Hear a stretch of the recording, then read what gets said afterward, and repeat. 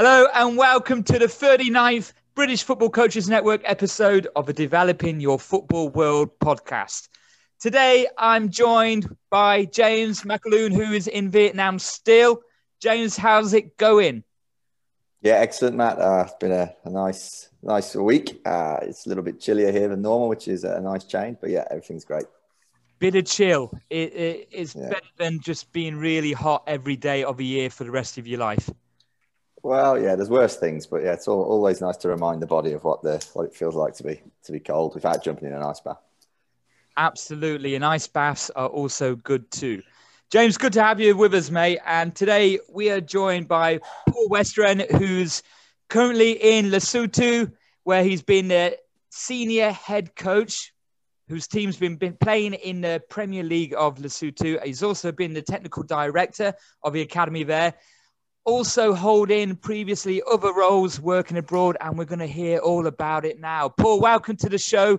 Thank you so much for your time. How you been doing? What's the situation there quickly now, as this is one of the countries we haven't touched upon? How's lockdowns going, or are there any restrictions? How's life in general? Yeah, just to let the listeners know, Lesotho is a quite a small country which is surrounded entirely by South Africa. So it's landlocked. I believe it's only one of two countries in the world that are landlocked. So there you go, a little bit of a quiz question or quiz answer for some of you. But yeah, we're on to our second hard lockdown currently. We had one back in March.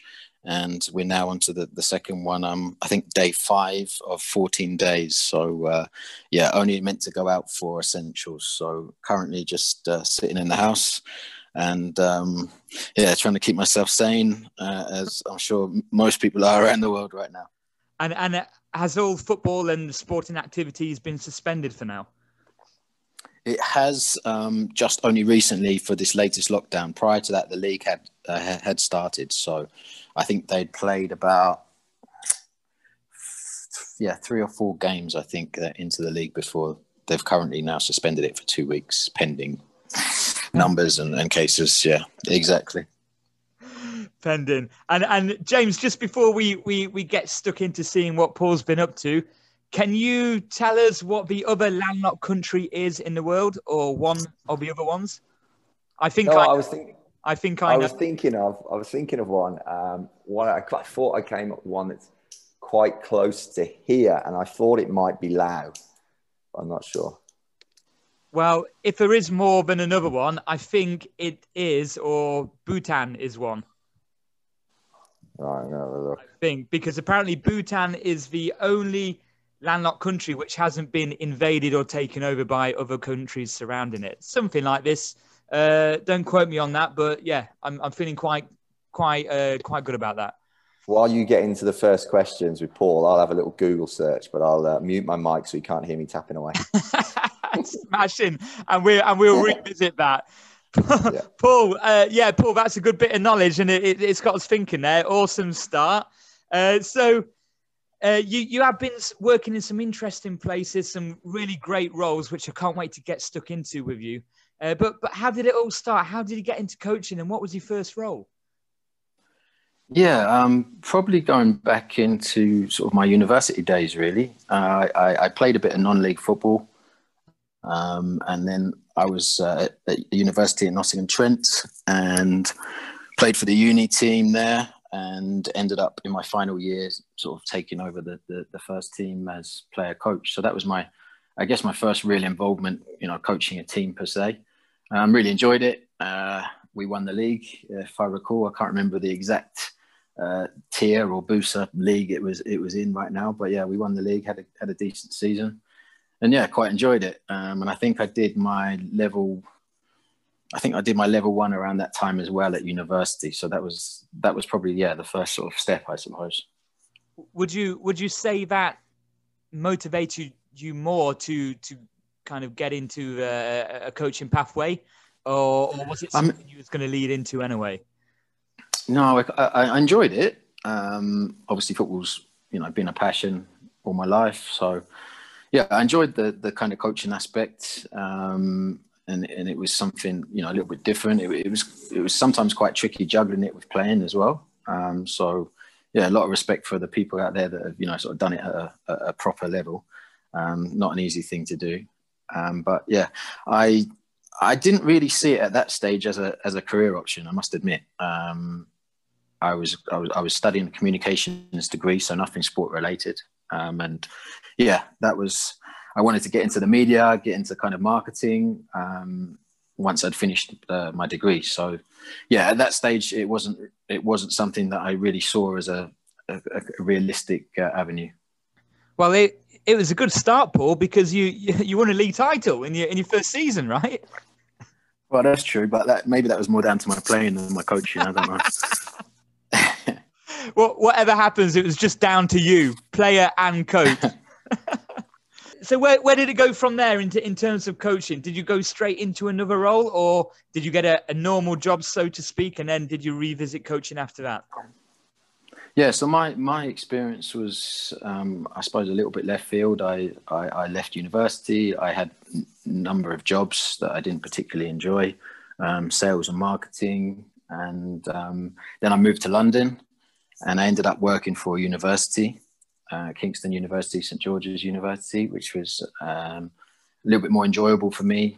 And I worked in marketing for a couple of years. And then I went into student support roles, which was great, and it was sort of providing guidance to students who were maybe struggling a little bit. So you can imagine a variety of issues that I had to deal with, and really putting my communications degree, I suppose, to quite good use. At the same time, I did a bit of mentoring in South London, where there used to be a scheme called Positive Futures, which was essentially getting kids off the street, giving them access to some sort of sporting opportunities, and trying to use that as a positive positive part of their life, really, so they weren't, you know, getting into crime and other things like that. So I did that sort of part-time, and I ended up doing a little bit of coaching for Positive Futures. Sort of took a team to the London Youth Games and things like that. So nothing, you know, of great note, but just sort of keeping my hands ticking over. I used to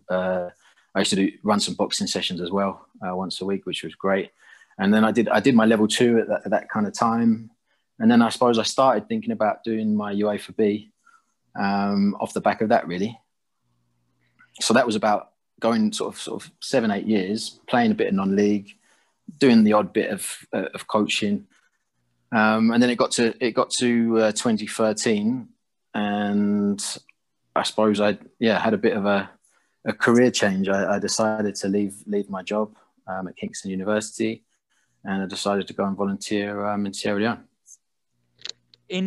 In terms of before we go into that, in terms of your studies, which was in communication, and then the roles which you mentioned, which was focused around support, has any of that been useful in terms of coaching and dealing with players and interacting with people? I believe so. I believe coaching is all about communication and relationship building, and I think if you can do that and establish good relationships, then you're off to a good start, really, and things will follow from there. So I'm a big believer in developing the person first and then the player as well, and sort of reflected in some of the roles that we'll obviously talk about later. But yeah, no, definitely. I think looking back in hindsight, it has been pretty useful, and I would sort of say that's one of my strengths. Quick one on that, Paul. So obviously you kind of toyed with going into the football world for a while, and obviously it was something that you had the passion for. Just for the listeners who are listening in now, what would you say is the biggest difference between the regular 9 to 5 that you were doing before you went full-time into volunteering and then into full-time football, and being in the football world full-time? Yeah, I mean, the football world for me has been really enjoyable. It's that whole premise of, you know, just wanting to do something and sort of getting up every day and looking forward to it. So in that respect, it has changed my life, and definitely happier when I'm sort of on the pitch and involved in coaching. So yeah, in that respect, it's been great. It's also allowed me to travel the world and see a number of countries, which I feel very fortunate to have had that opportunity.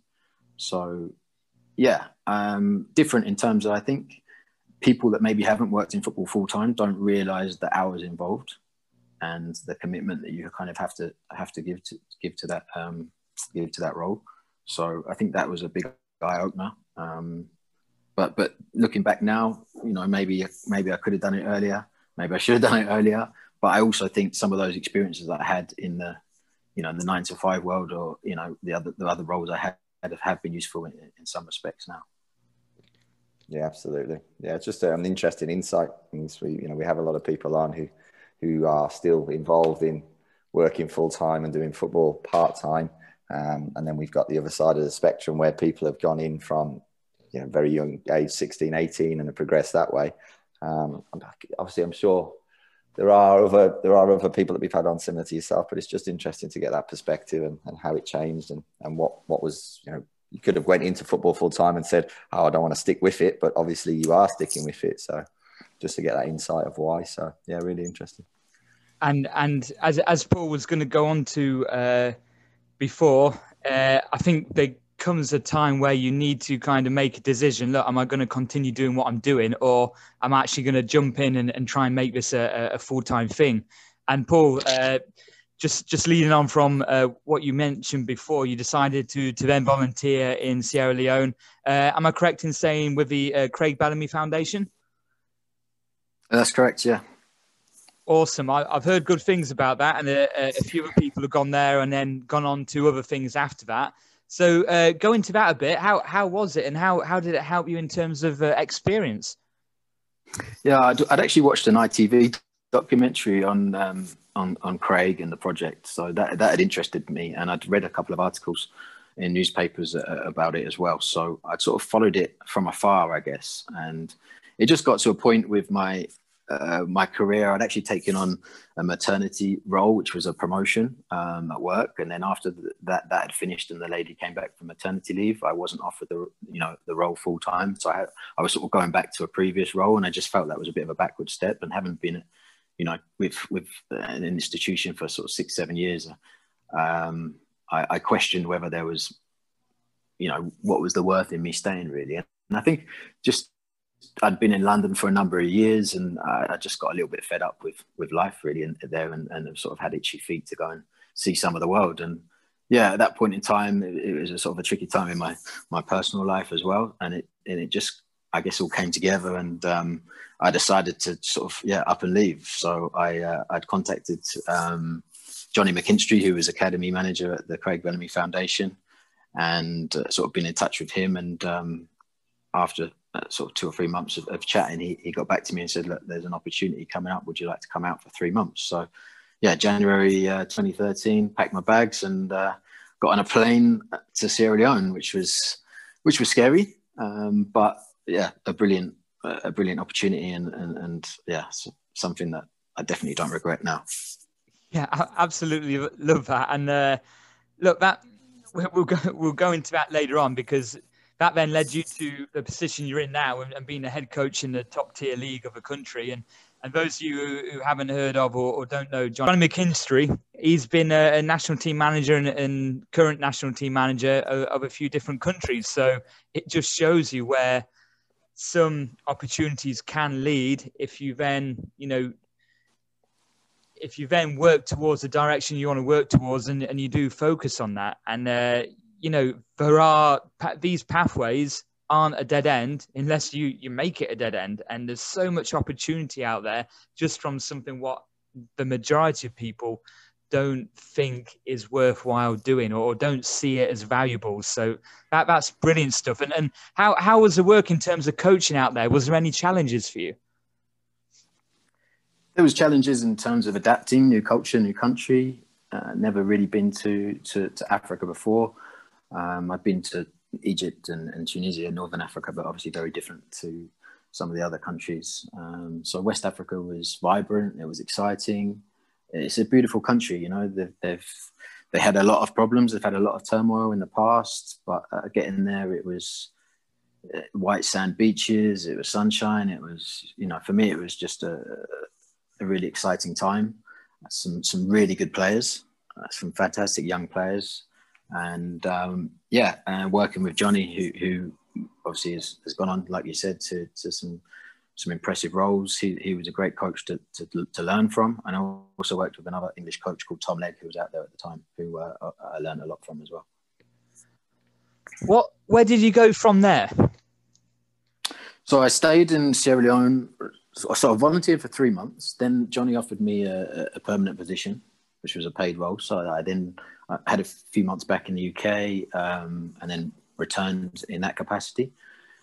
Moving on, then Johnny secured the national team role in Sierra Leone, and that's when I took over. Well, I became assistant academy manager because he was away a lot of the time with the national team. So essentially running the project in his absence. Unfortunately, Ebola hit in, I think it was 2014. And that put an end to my stay in Sierra Leone. We just had a tour of the UK. We took a team to the Milk Cup, which was a great experience for those boys and those kids that were involved. We got a draw with Fulham under 18s. We drew 2-2 in the lead up to that, which we'd been on a flight overnight and had zero sleep and turned up at Hotspur Park to play them and gave a really great account of ourselves. So yeah, that was a fantastic trip. Great to be involved in, but unfortunately, yeah, like I said, Ebola hit and things kind of, yeah, were pretty tough out there, and I ended up coming back to the UK. I had a couple of months not really doing too much, but prior to that, I had spent a month with Manchester City. We had 3 boys that came on a work placement to train with Manchester City. So that was a fantastic opportunity for me to do a bit of networking, to watch and learn from a club like Man City. So that was amazing. And weirdly enough, I actually went to a reserve game and sat in the stand, sort of just in front of Pellegrini, who was manager at the time, and actually sat next to a gentleman called Lee Johnson, who I got introduced to at half time, and he was Oldham Athletic manager. He's now Sunderland manager. So yeah, I got chatting to Lee, and I said, look, I'm in Manchester for a little while. Can I take your number? Would it be okay to come and watch some training sessions? So I ended up going to watch a few sessions at Oldham, and that network just came to fruition a couple of months later when I sort of said, I was chatting to Lee and said, do you need any scouting done? And he asked me to go and watch some games for him. So that was that came about really just for being in that place and having that opportunity. So I ended up doing a few games scouting for Oldham Athletic for a few months. Isn't that funny how opportunities spring out of opportunities? Literally, you wouldn't have been there if you wasn't in Sierra Leone. Yeah, exactly. Yeah. So, driving around, going to watch the likes of MK Dons and Chesterfield and Crawley Town and putting reports together. I actually watched a young Dele Alli play for MK Dons, and I remember highlighting him as a big threat, and also James Maddison, who was at Coventry at the time, watching him. I don't know if it was his debut for Coventry, but he came on as a late sub and impressed, and I said, he'll definitely be starting in the next game, and he did, and good experiences. Seeing, doing the scouting side of things and sort of analysing and trying to help Lee prepare for games was really interesting, and I really appreciate him allowing me to have that opportunity. Really, obviously, what fantastic opportunities! And I think you hit the nail on the head there, Matt. With and all this came from going to Sierra Leone for 3 months initially. That's it is weird where opportunities do come from, but I think everybody wants to know. Obviously, hopefully, your scouting was good. Did they win the games that you scouted? Well, they'd certainly won the first one after Coventry. I remember saying to Lee they played a 3-4-3, and he phones me after I think it was the next morning. He phoned me on driving back, and he said, "Are you sure it's a 3-4-3?" And then the next morning he phoned me again. He said, "The papers are saying it's 3-5-2." I said, "No." Well, I said, obviously there's variations that you can interpret it in different ways, but for me it was a 3-4-3. That's how I would prepare for the game, and I think they won the next game quite comfortably, so he was pleased with that. But did he call you and go, it was a 3-4-3, or was he calling you at half time going, it's a 4-2-1-3, what's going on? No, it was a 3-4-3. He said I got it spot on, but it was tricky. It was tricky. It was just like sort of me with my camera, with my iPhone, trying to take shots of set pieces, and then I didn't have a lot of time to prepare the matches because it might have been going to watch it on a Saturday, driving 2 or 3 hours to go and watch a game, coming back, and then he ideally wanted the report by the end of the next day so we can plan for training if they're playing midweek. So it's a quick turnaround, and it's actually quite a lot of work. So big respect for people that work in that area. I bet he was in there at half time saying to the lads, "See now, they've set up in a 3-4-3 like I said." Yeah. It's interesting that you've got to stick with your guns. Like, you could have easily folded and gone, "Oh yeah, it could have been a 3-5-2," but obviously, you've got. Yeah, no, I did feel well under pressure, I must admit. But Lee was great. He's a very progressive coach, very open to sort of new ideas, to speaking to people. It was really a real privilege to watch him work. So I'm pleased that he's now got the Sunderland job, and hopefully he'll do well there. We'll see him on Sunderland till I die, season 3. Yeah. Paul, so in this situation, look, you just come back, unfortunately, from you was in a assistant academy role, which would have been amazing if that would have continued for you. Then you was able to get into a scouting gig. But was there anything in the back of your mind thinking, what's my next move going to be? Because, I need to get into a full-time coaching role or a secure coaching role. And was there any panic or worry, or was he confident something would come up? And then what was the next thing? What did come up, and how did it? Yeah, no, absolutely. I think you definitely question things, and you do wonder, and it's tough. It's a very competitive industry. So I was applying for jobs and not hearing back or not even getting interviews. So it was a tough time. I mean, actually, the reason that the Oldham gig came about in the first place was I applied for. I think it was a sort of a part. It was part of the role was coaching, part of it was scouting role for Oldham full time. And I remember I put the application in and went to watch training the next day. And Lee was late for training. I think he was making calls, so the assistant was taking training. And then Lee bowls up about 10:30, and he sort of comes over to me and he says, "You applied for that job, didn't you?" And I was like, "Yeah." He said, "Why didn't you tell me?" I said, "Well, I applied. I just wanted to kind of be professional with it." And he started quizzing me about who's top scorer in the league and name me the top 8, teams in that order. And yeah. I didn't have the knowledge, basically. And he said, "Look, I can't give you the job because you don't know enough about the league. I need someone that's totally, knows it inside out." And again, it's a learning curve. It was a speculative application anyway. But I'd already done a report as part of it. So what I said to Lee, I said, "Look, I understand, no hard feelings, but this is a report on, I think it was Bristol City." And I said, "Look, I watched them at the weekend, so it may or may not help you in the next game." And obviously I left it with him. He must have liked the report. And that's when he phoned me up and said, "Can you go and watch Coventry?" So yeah, that was, I sort of got my expenses paid, but I wasn't, like you said, I wasn't earning. It certainly wasn't full time. So yeah, you do sort of question things. And I ended up doing, I think a bit of paint and decorating with my mate just to get some cash in. And, you do what you have to do, a bit of driving work. But yeah, ideally I wanted to get back into coaching because I've had that taste and, felt like it was something that I wanted to pursue. So a few months went by and I did a bit of work for Oldham. I was living in Ipswich at the time. I've got a lot of contacts at Ipswich Town Football Club, and they've been great to me in terms of allowing me access when I'm back home. So I spent quite a lot of time down in the academy there, watching various age groups and just trying to get as much knowledge as I can, and sort of just being in and around that environment. So I try to use the time as wisely as possible. Then I ended up applying for a job with Chelsea, which was based out in China. Ended up getting that role and went out there as an international head coach. So Chelsea had a partnership with RNF Guangzhou, which is a Chinese Super League club, as you all know, Matt, being out in that part of the world. Yep. And they were developing, they built this purpose-built soccer school stroke academy. And they wanted a partner club basically to come in and advise and help them establish the project, which was what we did.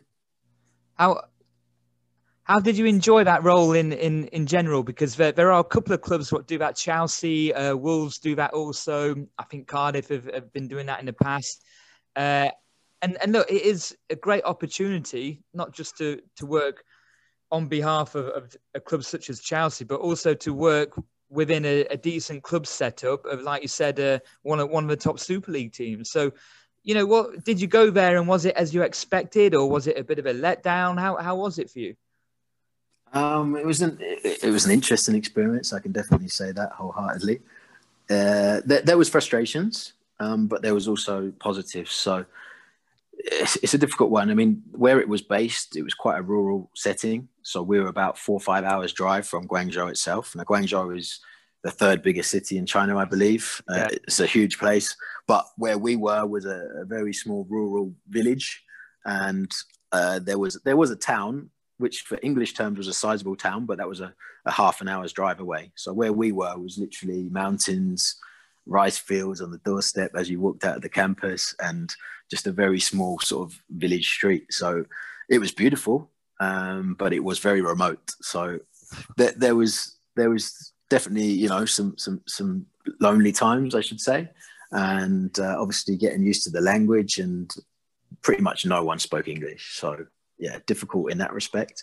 But there was 4 of us out there for the majority of the time from Chelsea. So I guess at least we had that, network of fellow coaches that you'd sort of obviously spend a lot of time with and interact with. That is what you can call real absolute China, like village China. That must have been tough, mate. Absolutely. It was tough, but I think you try and embrace it. RNF gave us a lot of resources. We each of us had a translator that we worked with, and they were great people. So you learned a lot about the culture and the country from those guys. In terms of frustrations, did it feel like sometimes you could have done more, but was red taped a little bit, which is one of the common things you hear from coaches, or was it just general things going and being pushed along a little bit too slow sometimes?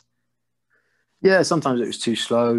Sometimes some of the equipment and facilities that were supposed to be up and running weren't there as fast as you'd have liked.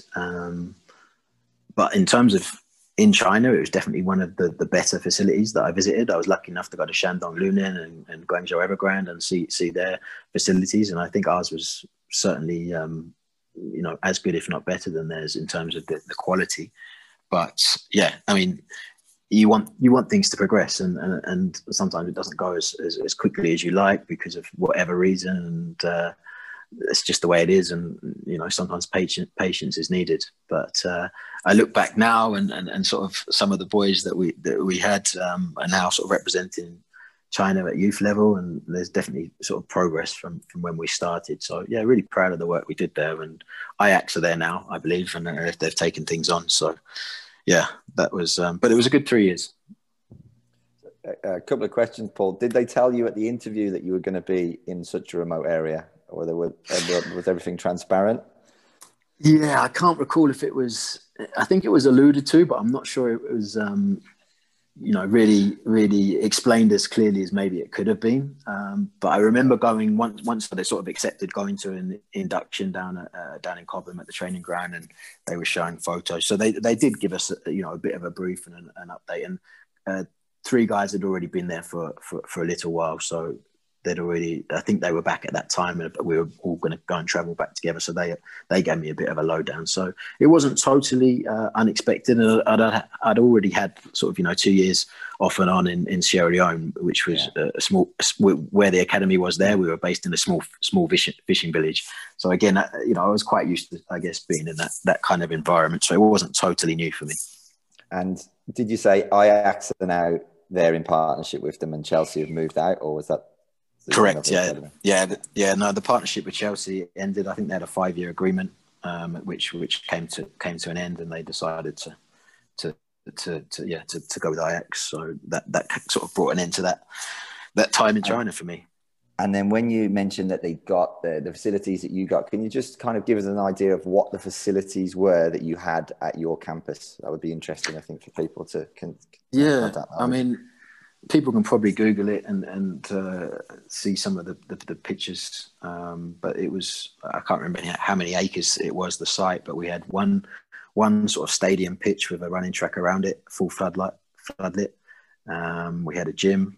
We had I think they were building another 11-a-side pitch, grass pitch, sort of as I was leaving. And then they had I think two 5-a-side pitches, 4 or 5 7-a-side pitches, and again another 5 or 6 9-a-side pitches, something like that. And they were all artificial, all floodlit. So quite an impressive facility. There was also a school on site, staff accommodation, canteen. So it was a nice facility. You know, I had a really nice apartment, and we had a chef that was provided for us by the club. So, you know, we did get looked after, and various trips around China, which was great, going to see some different places. And as Matt will know, it's such a huge country. It's so diverse. It's, so some great experiences. Also got to go to Hong Kong a few times, which was a fantastic place to travel to. So, yeah, really enjoyed it overall. And my biggest regret is probably not learning enough Chinese. As we all. By the end, I sort of delivered a few sessions in Mandarin because for whatever reason there wasn't translators available. So by the end, I could actually put on a session, you know, and sort of get by with a mixture of my probably very poor Mandarin and demoing. But so there was blessings. Having a translator sort of full time was fantastic, and they were invaluable in some respects. But then it also made you a little bit lazy to maybe not push on as much as, you know, you could have done with the language. Yeah, I concur absolutely in terms of that.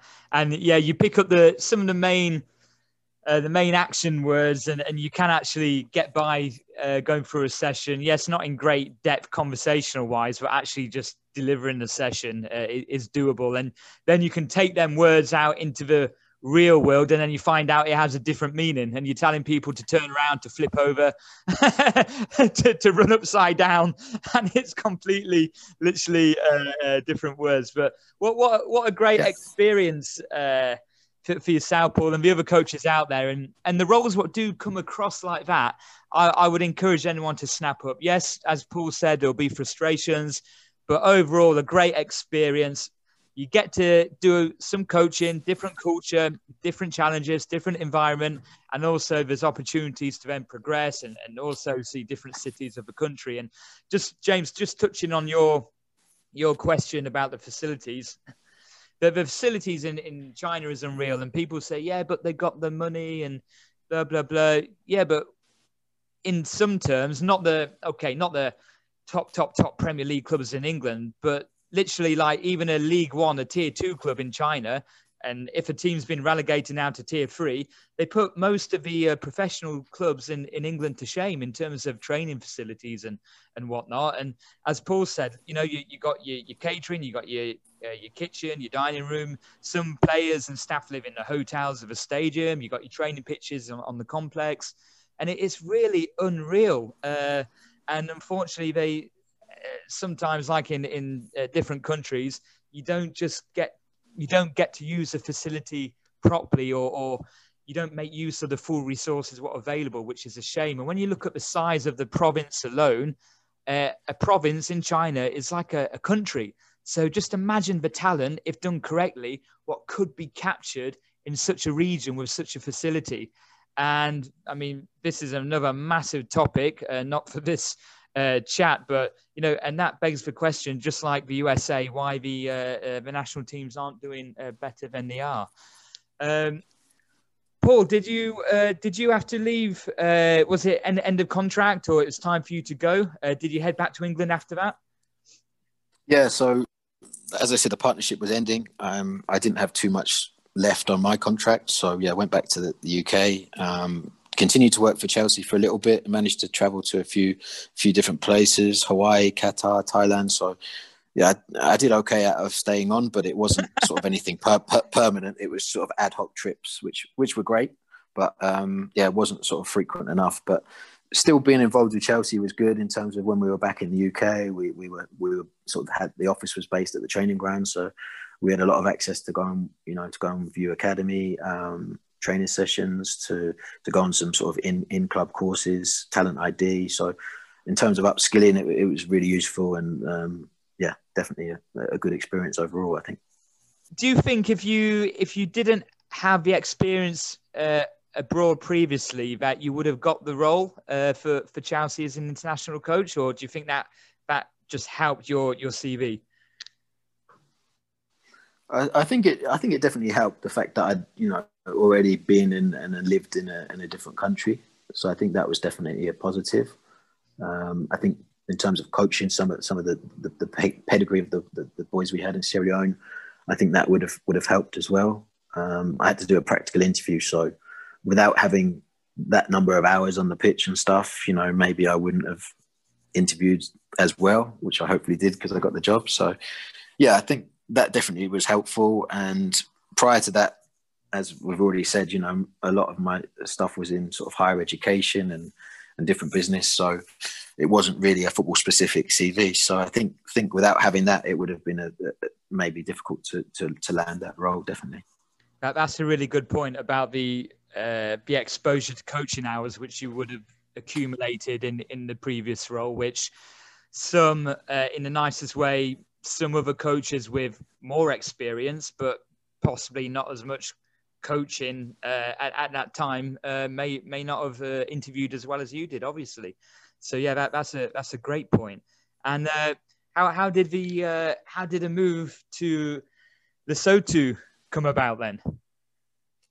Yeah, so I was, as I said, just doing some ad hoc trips for Chelsea, and back to, just trying to do a few different things to generate some money and some income.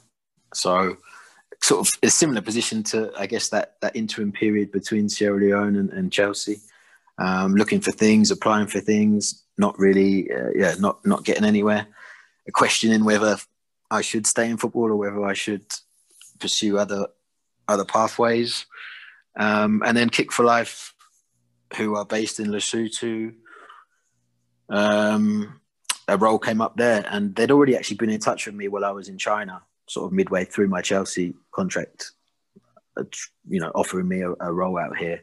But because I was midway through quite a good contract with Chelsea, and it definitely wasn't really of interest at the time, although I spoke to them, I sort of said it wasn't the right time. But yeah, a role came up again to sort of head up the academy here, and my previous experience, certainly with the Craig Bellamy Foundation, was something they were very interested in, because they wanted to emulate a similar model.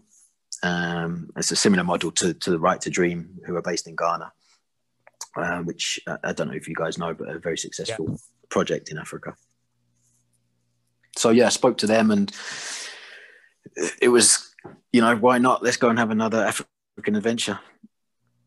Yeah, no, absolutely. And that was what I was going to ask, if it's a similar template to Right to Dream, because that's a huge academy and one of the most well-known ones in across Africa, and very well run as well. And what was you able to continue to progress in terms of development for yourself, but also you was running the academy there, you was heading up the academy. It was a very, very high responsibility role. And was there any new learnings for you, or anything you had to adjust or adapt, or was you quite comfortable with it from the previous work you'd been doing in China and Sierra Leone? I think it was quite comfortable because of those past experiences. So I feel I hit the ground running. It was definitely trying to expand the program. So I scouted nationwide, as logistically it would allow us to bring in some new talent.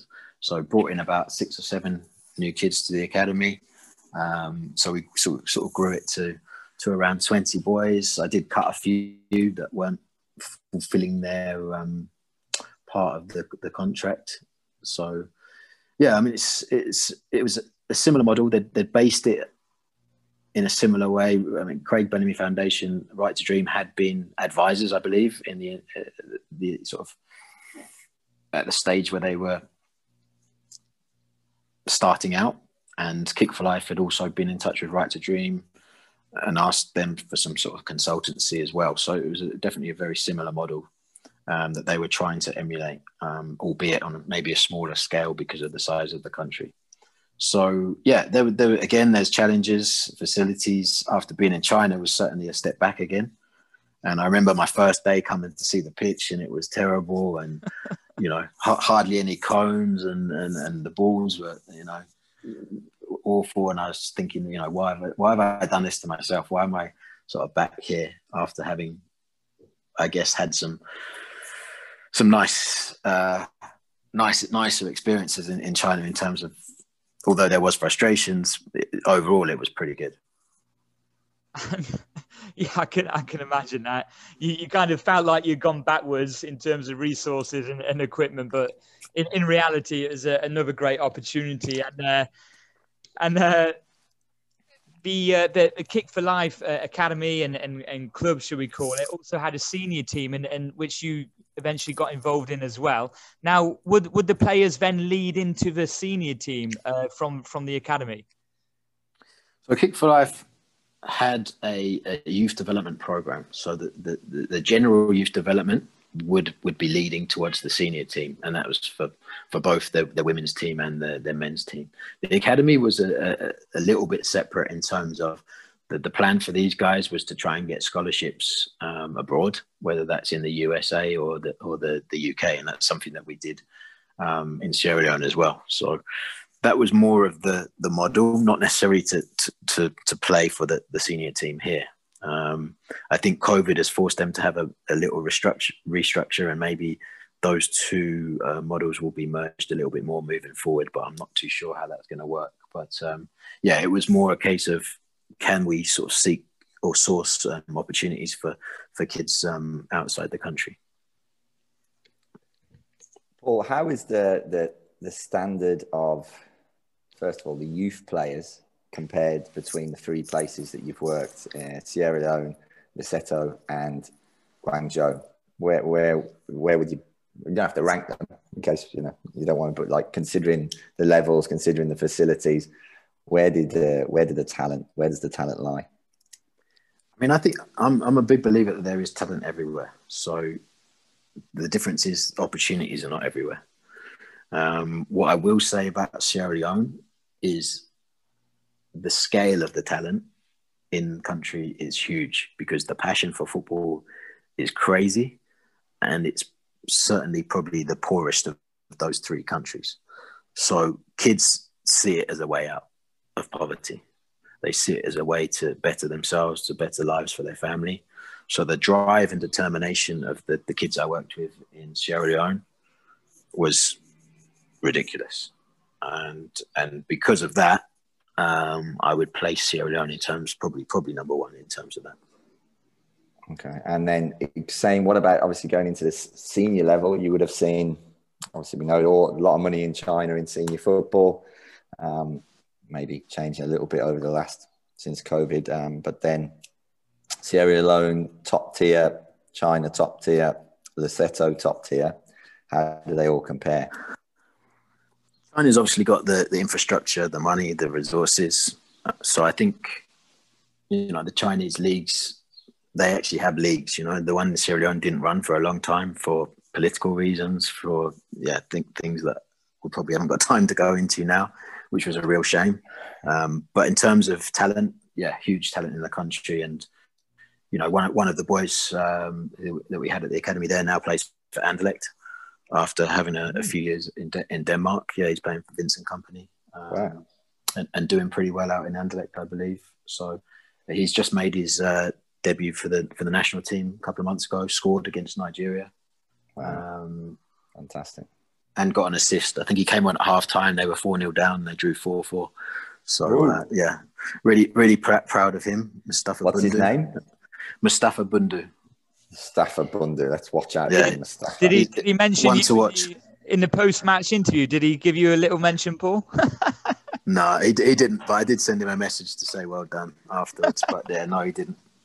He's an interesting guy, actually, because he went through. We managed to get him a scholarship in the UK. So he studied at Hartbury Sports College. So he came to the UK, studied there, played for their team, ended up going to Hereford, got to the FA Vars final for Hereford, and I think they got a promotion that season as well. And then had a trial with Chelsea. They didn't offer him anything, but then went to Denmark and signed for Aarhus out in Denmark, where he was for, I think, 2 or 3 years before now coming to Anderlecht. So, yeah, huge talent. I always knew he'd be a pro. First session I saw, unbelievable talent. So, yeah, he's definitely one to watch for the future. And we've also got one of the lads is now playing out in America for San Diego Loyal, which I believe Landon Donovan is the coach.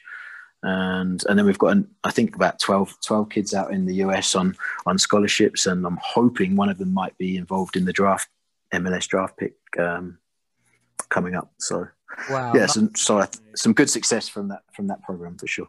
Yeah, fantastic. Absolutely. And everyone listening, look, just a little networking tip, if you can get it.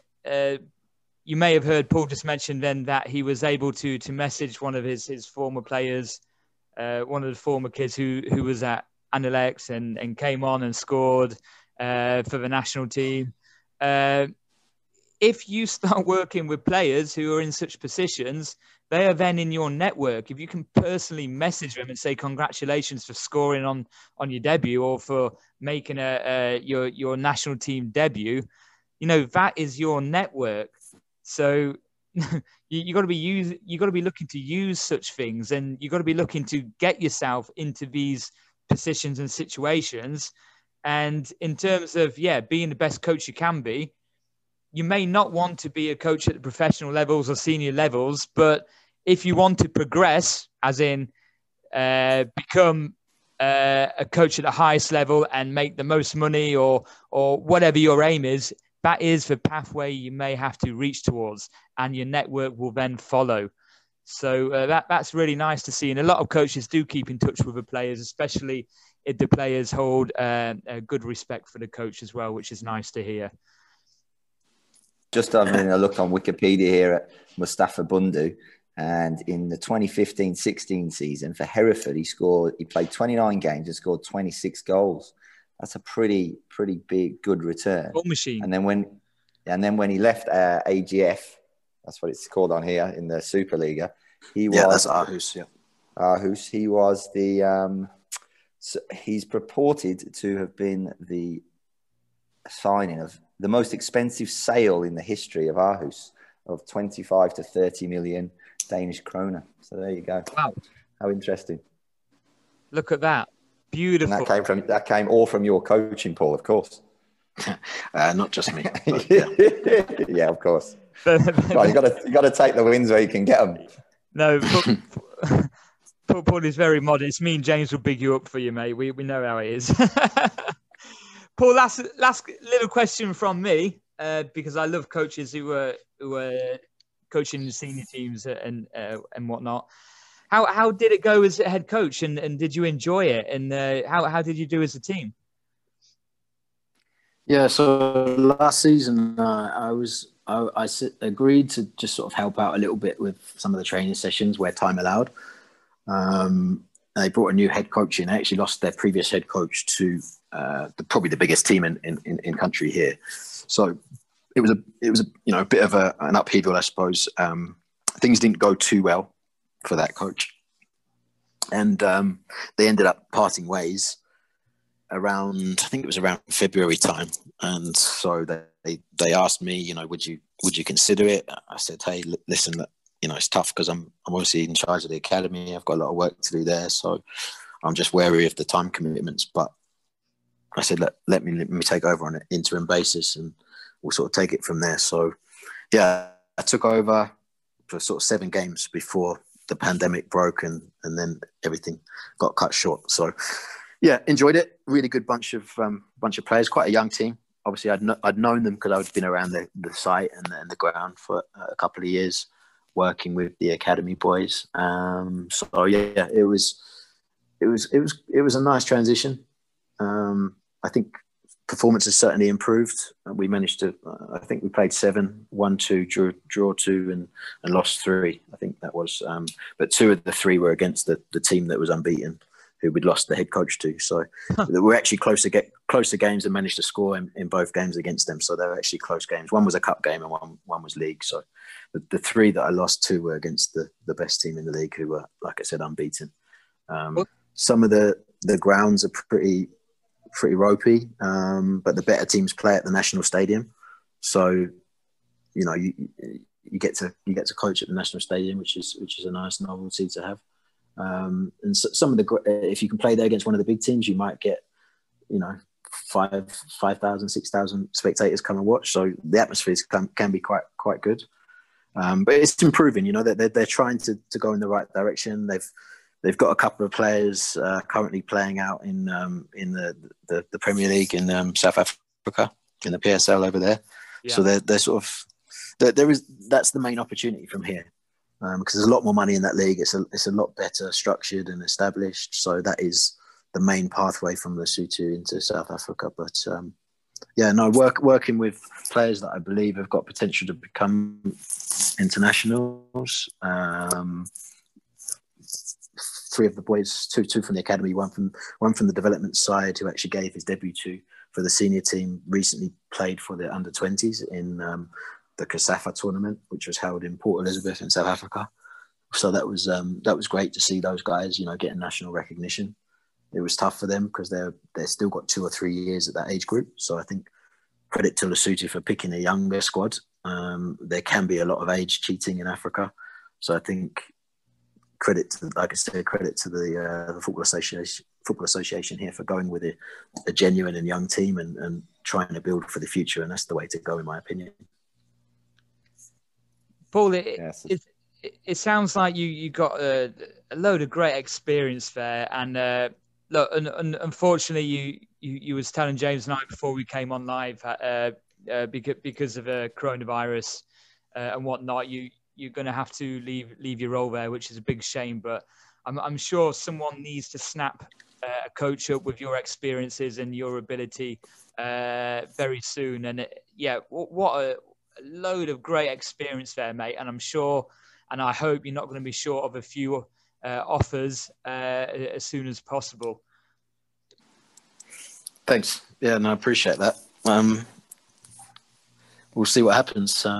It's not obviously the greatest time for anyone looking for work and opportunities at the moment. And I think you have to appreciate that it's a tough time for people all around the world. So try and stay positive, try and stay optimistic, and keep an eye out. I've managed to sort of get on a couple of courses. So I'm doing my UEFA A and Elite Youth A at the moment. So at least I'm trying to make good use of the time that I have. Great stuff. And before we say cheerio, James, are there any other landlocked countries? What was I right with Bhutan? Right. So interesting. We've got to go back to the question. You know, when they say in an exam, you should always read the question properly. So we must clarify the question that there are only 3 enclaved countries, which mean like Lesotho, that is completely surrounded by only one other country. There are many other landlocked countries. That's Bhutan. That's the detail. I failed. I know I failed. Detail. Yeah. The devil in the detail. So you were right with Bhutan and I was right with Laos. They are both landlocked, but there are many others as well. But there are only 3 enclave countries. One is Lesotho, one is San Marino, and one is the Vatican City. Ah, man. Who's San Marino landlocked by? Italy. Italy. Yeah. So Italy's got 2 of them. So he's kind of cheating. So anyway, interesting little bit of trivia. And hopefully that's going to come up on a quiz at some point and we'll be like, yeah, we know that one. Yeah. And if people don't listen to the full episode, then it's their loss. Yeah, exactly.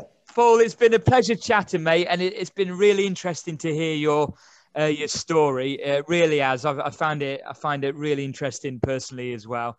And all the best for you for the future, mate. And thank you so much for your time. Very welcome. Thanks for having me on the show, guys. Appreciate it. Thanks, Paul.